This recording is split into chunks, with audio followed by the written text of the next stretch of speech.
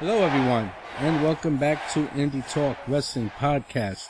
I am your host, Paul Martinez, and welcome back to the show. I told you I'd try to get on as soon as I can, so we could try to catch up on Ring of Honor and Lucha Underground, and that's what we're going to do today.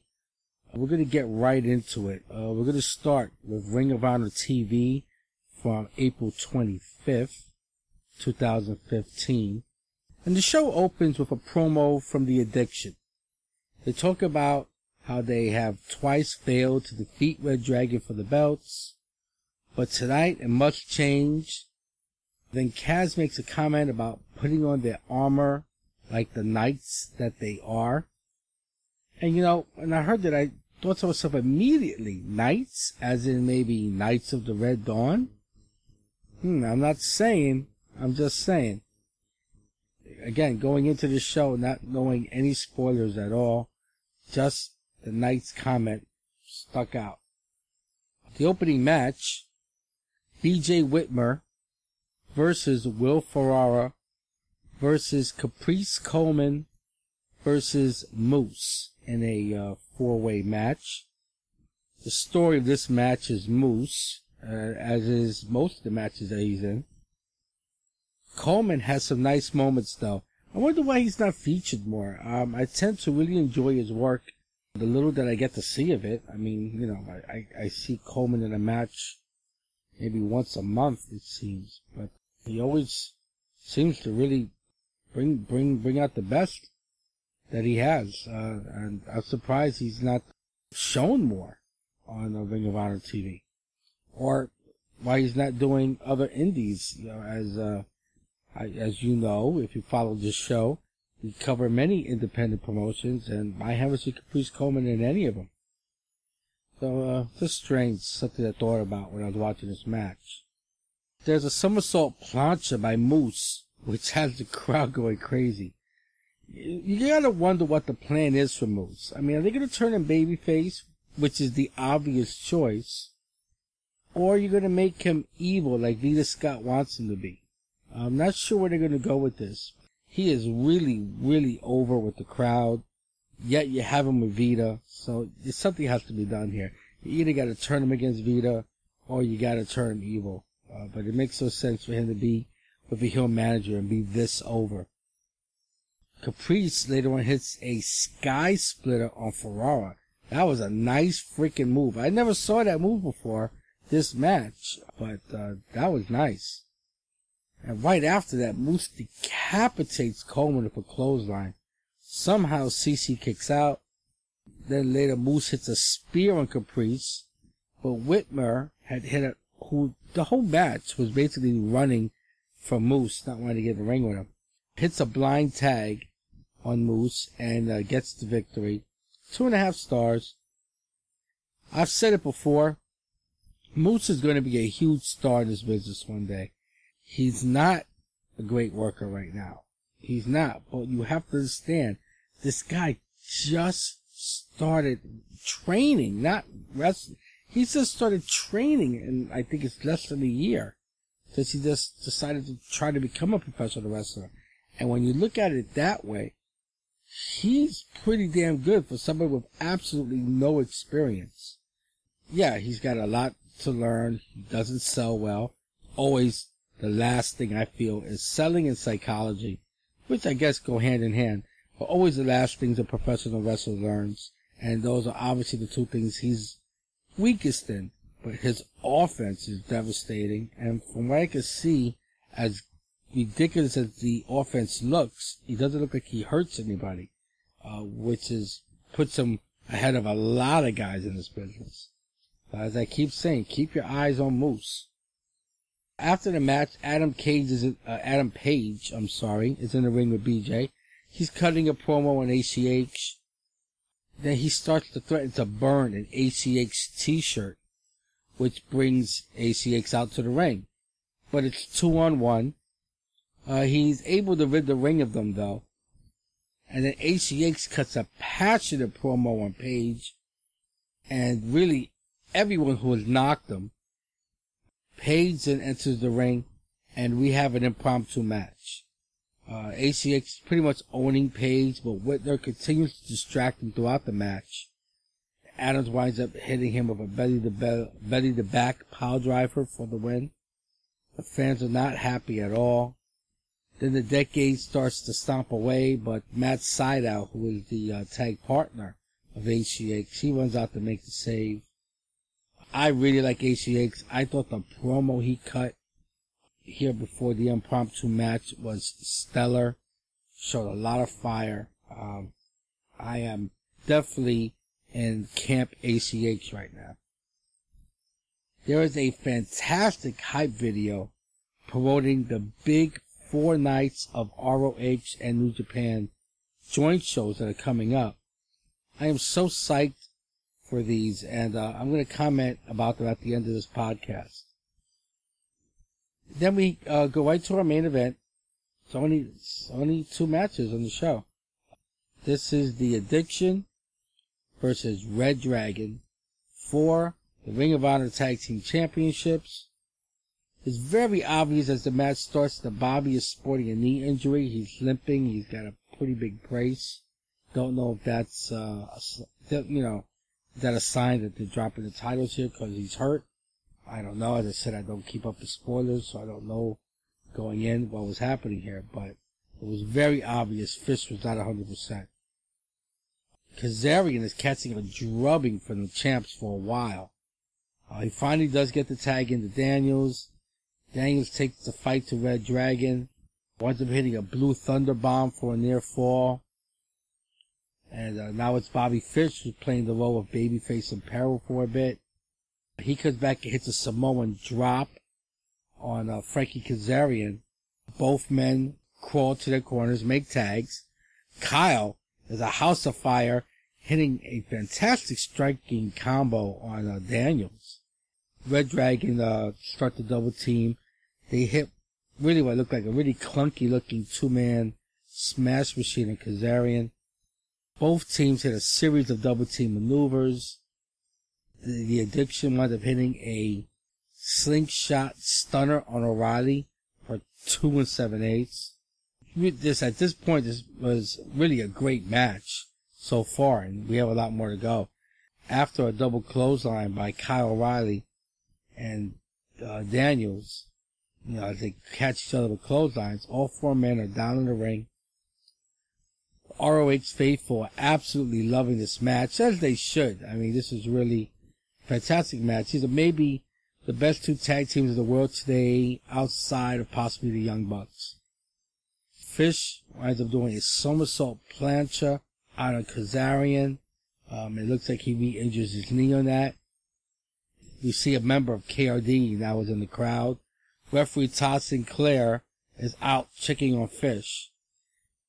And to interject for a second, I really hate that spot. The ref is there to referee the match, not to play doctor. I always hate when someone gets hurt outside the ring and all of a sudden the referee runs out to check to see if they're okay. It's stupid. It's not supposed to happen. I mean, yes, we have to have some disbelief when you watch professional wrestling, and I'm fine with that if it's logical. I never understood referees going out to check to see if a guy is injured to be logical, during the middle of a match. So, this is one of my pet peeves. And back in the ring, Daniels hits a Uranagi on O'Reilly. He looks for the BME, but O'Reilly gets out the way of it. Then the KRD member comes in. He tries to hit Daniels with a super kick, but he ducks and hits O'Reilly. Kazarian tosses the masked man from the ring. The Addiction hit Celebrity Rehab. And of course, now Todd comes back in the ring. He counts the pin. And we have new Ring of Honor Tag Team Champions. 4 stars. It's an incredible match despite the interference. Really an incredible match. These guys really went all out, including Fish, who was definitely hobbled, but as hobbled as he was, he worked really hard. After the match, Fish grabs the KRD guy who's still outside the ring and tosses him in the ring. And they all surround him. They unmask him, and it's Chris Sabin. Chris Sabin, formerly the tag partner of Alex Shelley in the Motor City Machine Guns from TNA Impact. And they are about to beat him senseless when the Addiction crack Red Dragon in the heads with the title belts, busting Kyle O'Reilly open. Then they all raise hands together with belts and KRD masks. So, as I said, I caught that comment in the promo. The Addiction, along with Chris Sabin, are the KRD. I told you that night's comment was just so out of nowhere. It just stuck out like a sore thumb. And I really did not know at the time that it was them at all. I had no clue who the KRD was. But when I heard that comment, I was like, think I got it. Still, Sabin was a surprise. I thought he was still in TNA last I heard. So this was a great show. And I guess I'm satisfied with the reveal of KRD. As long as it wasn't the Kingdom, I'm happy with who it was. And it gives the Addiction some new life as heels and a tag team title run, and I'm all for that. In wrestling news this week, we're going to start with, and I'm very sorry to report that AWA founder and promoter, as well as one of the most legendary wrestlers ever, Verne Gagne, passed away at the age of 89 this past week. Wrestling lost a true legend. There'll never be another like him, and we are all lesser for his passing. My condolences to his family and friends, and while I never was able to watch the man in his prime, I do know of his legacy, and the shadow he cast upon the sport is a large one. Moving on, Smashing Pumpkins lead singer Billy Corgan has apparently signed to TNA for an executive TV position. At first they were saying it was part of creative, but I think that was not the case, because what would Billy Corgan know about creative? I mean, that did not come out right. He's very creative as a singer. I am a Smashing Pumpkins fan, but as far as a wrestling booker, I don't know of any reason why he would be good at that. But apparently he does have a job somewhere as a TV executive for the company. And that probably just goes to his experience in doing stuff like producing his rock band, doing publicist work and stuff like that. You know, he worked in the entertainment industry, and he probably has some ideas about how to spread the word at TNA. I think that's more along the lines of what he would be doing. As I reported last show, Daniel Bryan is indeed injured. He did miss the Extreme Rules pay-per-view last Sunday, which, from what I heard, was not a good show. No word on how long Daniel's going to be out. There are varying rumors.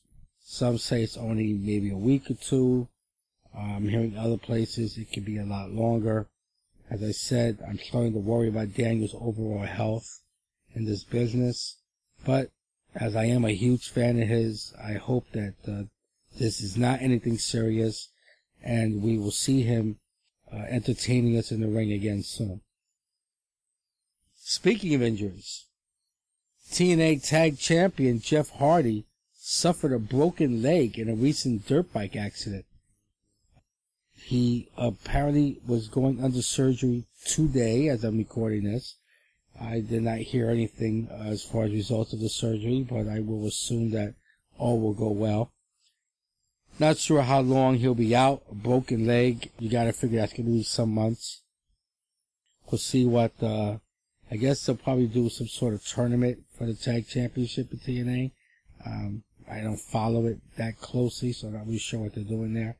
But still, this is, pardon the pun, this is a tough break for Jeff, who really seemed to find a home at TNA and really seemed to get his act together over the last year. And it's a shame to see him get injured this way. You know, this is the way Jeff has always lived. He likes doing a lot of extreme sport type of things. Not that I would think that dirt bike riding is extreme, but still he's a very active guy. He does more than just wrestle, and these things happen. And let's just hope he gets healthy soon and back in the ring soon for all his fans. That's pretty much all the wrestling news we have. It's only been a few days, so actually it's been quite a lot that's happened in the last couple of days. Now let's move on to the highlight of maybe my year. Lucha Underground, episode 24. Show opens with a video of Black Lotus training. She beats 6 attackers on her own, then faces the man in the green mask who's been training her. He defeats her and says she is not ready. I'm wondering who this guy is. He looks slightly familiar. Even though he had a mask on. My girl Melissa is in the ring with a bandaged up ankle as she introduces the next match. Sexy Star versus Pentagon Jr. Of course, this has all been stemming for a while with Sexy Star. Pentagon have kind of had this rivalry going, and last week she saved Melissa, which is when she injured that ankle when Pentagon Jr. attacked her. Sexy opens up pretty well, but soon Pentagon starts hitting some stiff kicks that made me wince. But Star takes it and comes back. She hits a tornado DDT for a 2 count. Catches Pentagon with a cannonball plancha out on the floor. Pentagon turns a powerbomb into a lung blower on Pentagon. He does it again for a second time. Doesn't get the pin though, but he looks like he's more interested in this hurting her and maybe looking to use that 3 up, 3 down and break the arm. We see, by the way, that Daivari is back at ringside again, enjoying the action. Sexy wants to do an around the world into a lung blower and gets the win. That came out of nowhere. Definitely anticlimactic, in my opinion, although I thought, as again, you guys know, I'm not a big fan of the male versus women matches, but this was a good one. This was a good match. Sexy Star did take some hard blows in it, but she got as good as she gave. And I gave the match 2.5 stars. We are back in the catacombs where we see Johnny Mundo in a workout room doing some pretty cool exercises. I've never seen them before. They looked pretty impressive. In walks Alberto de Patron. Alberto comes in, he's screwing with Mundo again, talking about how he never grabs the brass ring, etc. Mundo tells him to be careful. He's not just some guy that he can smack around. Alberto didn't seem to like that dig, and if you didn't catch that, that's a reference to why Alberto got fired from WWE, as he smacked around one of the workers there that disrespected him. I'm not really sure why Alberto continues to screw with Mundo. I heard Meltzer say something about how this, is Mundo acting heelish. I don't know. He's in a weight room by himself working out. Another guy walks in and starts criticizing his career, and Mundo's the heel? I'm sorry, Dave. I don't see that. Not the first time I disagreed with you, or the last, I'm sure. But anybody who watches this, I don't know how you could tell me that Mundo was the bad guy here. Definitely looked like Alberto was being an ass. Then we get to our main event already. It's the Trios title championship match. It's a 3-way elimination 6-man match. Get all that in to a sentence. And the teams are Tejano, Cage, and King Cuerno versus Angelico, Ivelisse, and Son of Havoc versus Big Rick, the Mac, who is Willie Mack, as the fans constantly chanted to watch this match, and Killshot. Early on, the team led by Cuerno looks really good. And I thought I saw this when she entered the ring, and I see it again here. It seems Ivelisse is limping pretty badly. It looks like there's something wrong with her ankle. We get a stare down in the ring with Cage and Rick, And they start going at it and trading big blows and what have you. Cage gets the better of Rick. Angelico winds up diving on Tejano on the outside, which makes him crash into Daivari, who spills his drink all over himself. Daivari flips out, attacks Tejano from behind, posts him, winds up taking him and throwing him into the chairs of the crowd. Basically just flips out, rips off his shirt, and storms out the arena. Tejano rolls back into the ring, but he's practically out from the attack. Killshot pounces on this by hitting a flying double stomp and pins him, eliminating that team. And you had to figure, even the announcers were saying going into this, that Cuerno's team had to be the favorites, and they're the first team out. So we move on from there. Ivelisse is obviously injured.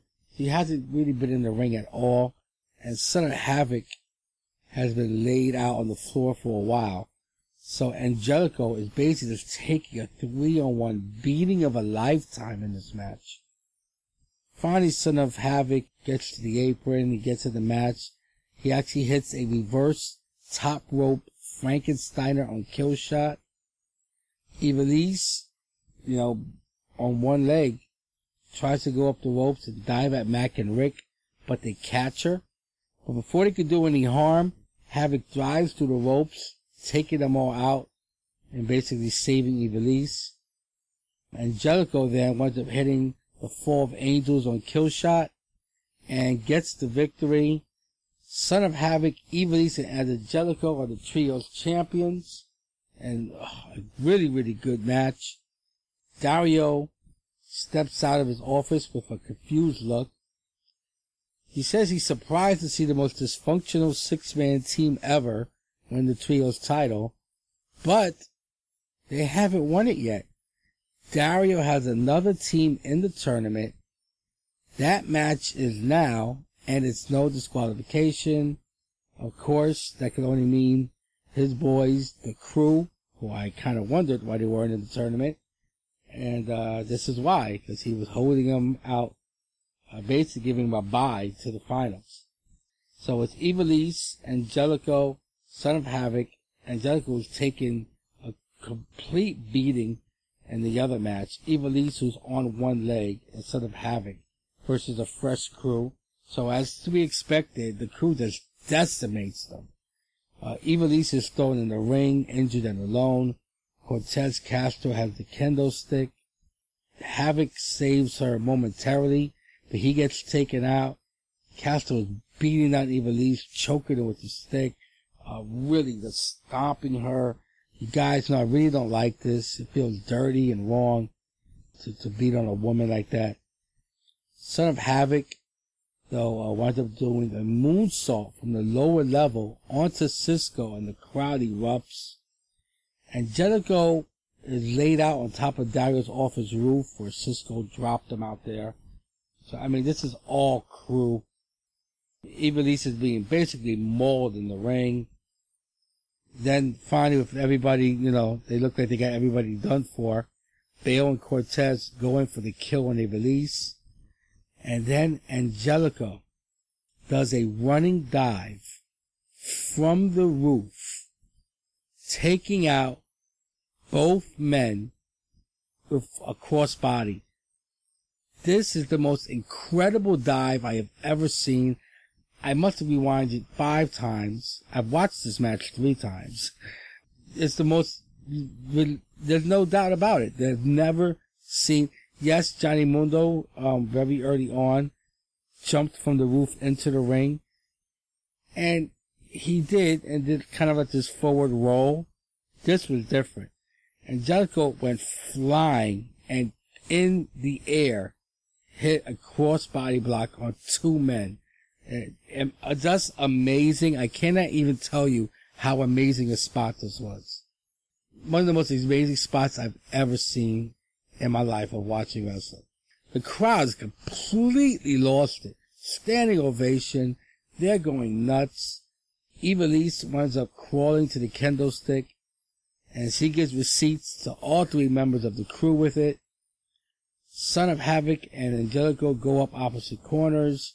shooting star pressed by Havoc, flying double stomp by Angelico, double pin, 1, 2, 3, absolute jubilation.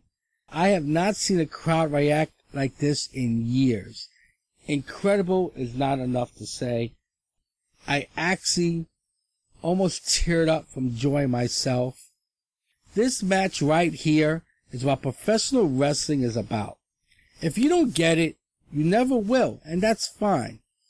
But I gotta tell you, I'm putting this in my top 5 favorite matches ever. Not because it was so technically perfect, but because the story that was told. People who understand what this business is will get it.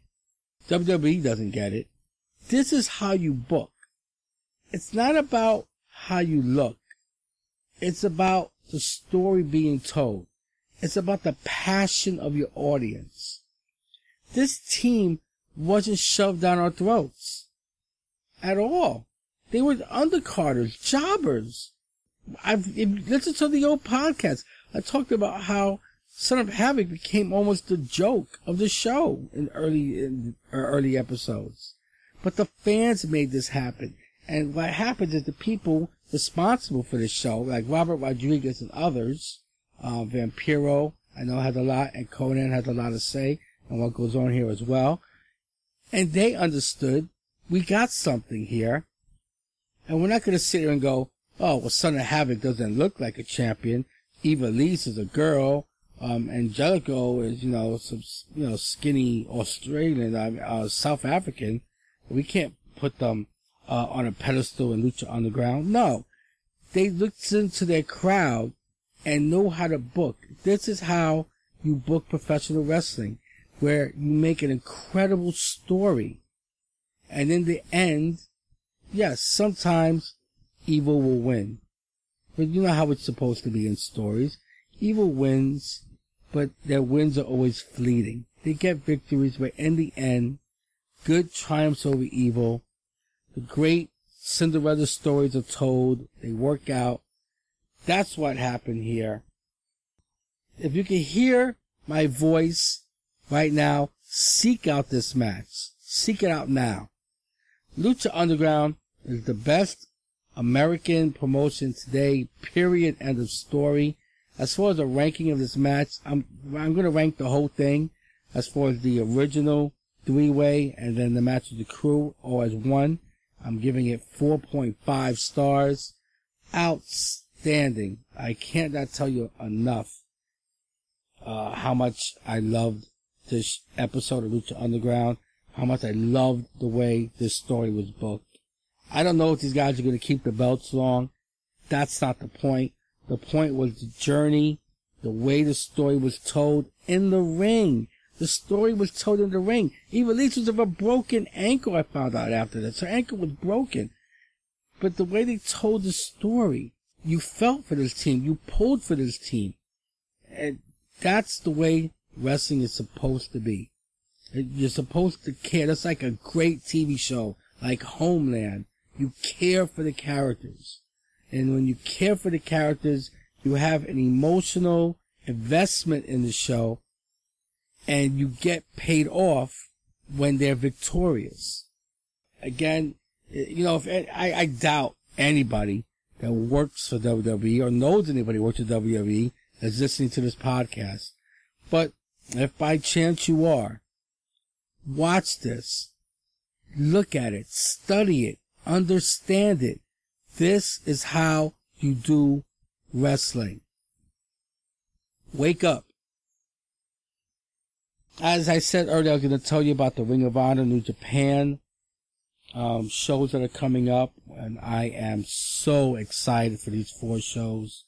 You have no idea. If you don't know, I think I've mentioned before here, I do a podcast about New Japan Pro Wrestling, which is my favorite promotion in the world.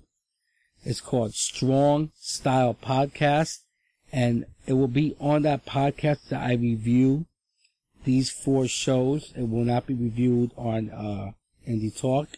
So if you do want to hear about these great Ring of Honor shows that are coming up with some literally dream matchups, I believe the Briscoes are going to face Nakamura and Okada. Are you kidding me? Roderick Strong versus Tanahashi. That's the name, two of the great matches that are going to come out of these 4 nights. The Kingdom with Adam Cole are going to be involved on this. So, if you love Ring of Honor, you really need to watch these shows. If you love New Japan, you really need to watch these shows. If you love wrestling, you need to watch these shows. I guarantee not one of them, of the 4, will fail to deliver. If you want to hear my reviews on those shows, as I said, look for my other podcast. It's called Strong Style Podcast. You can find it on iTunes. You can find it on Blogger. Again, that's the name of it, Strong Style Podcast. You should be able to find it quite easily. So that's where you'll hear that story. But as for this show, that's it for today. Thank you for listening. And until next time, bye-bye.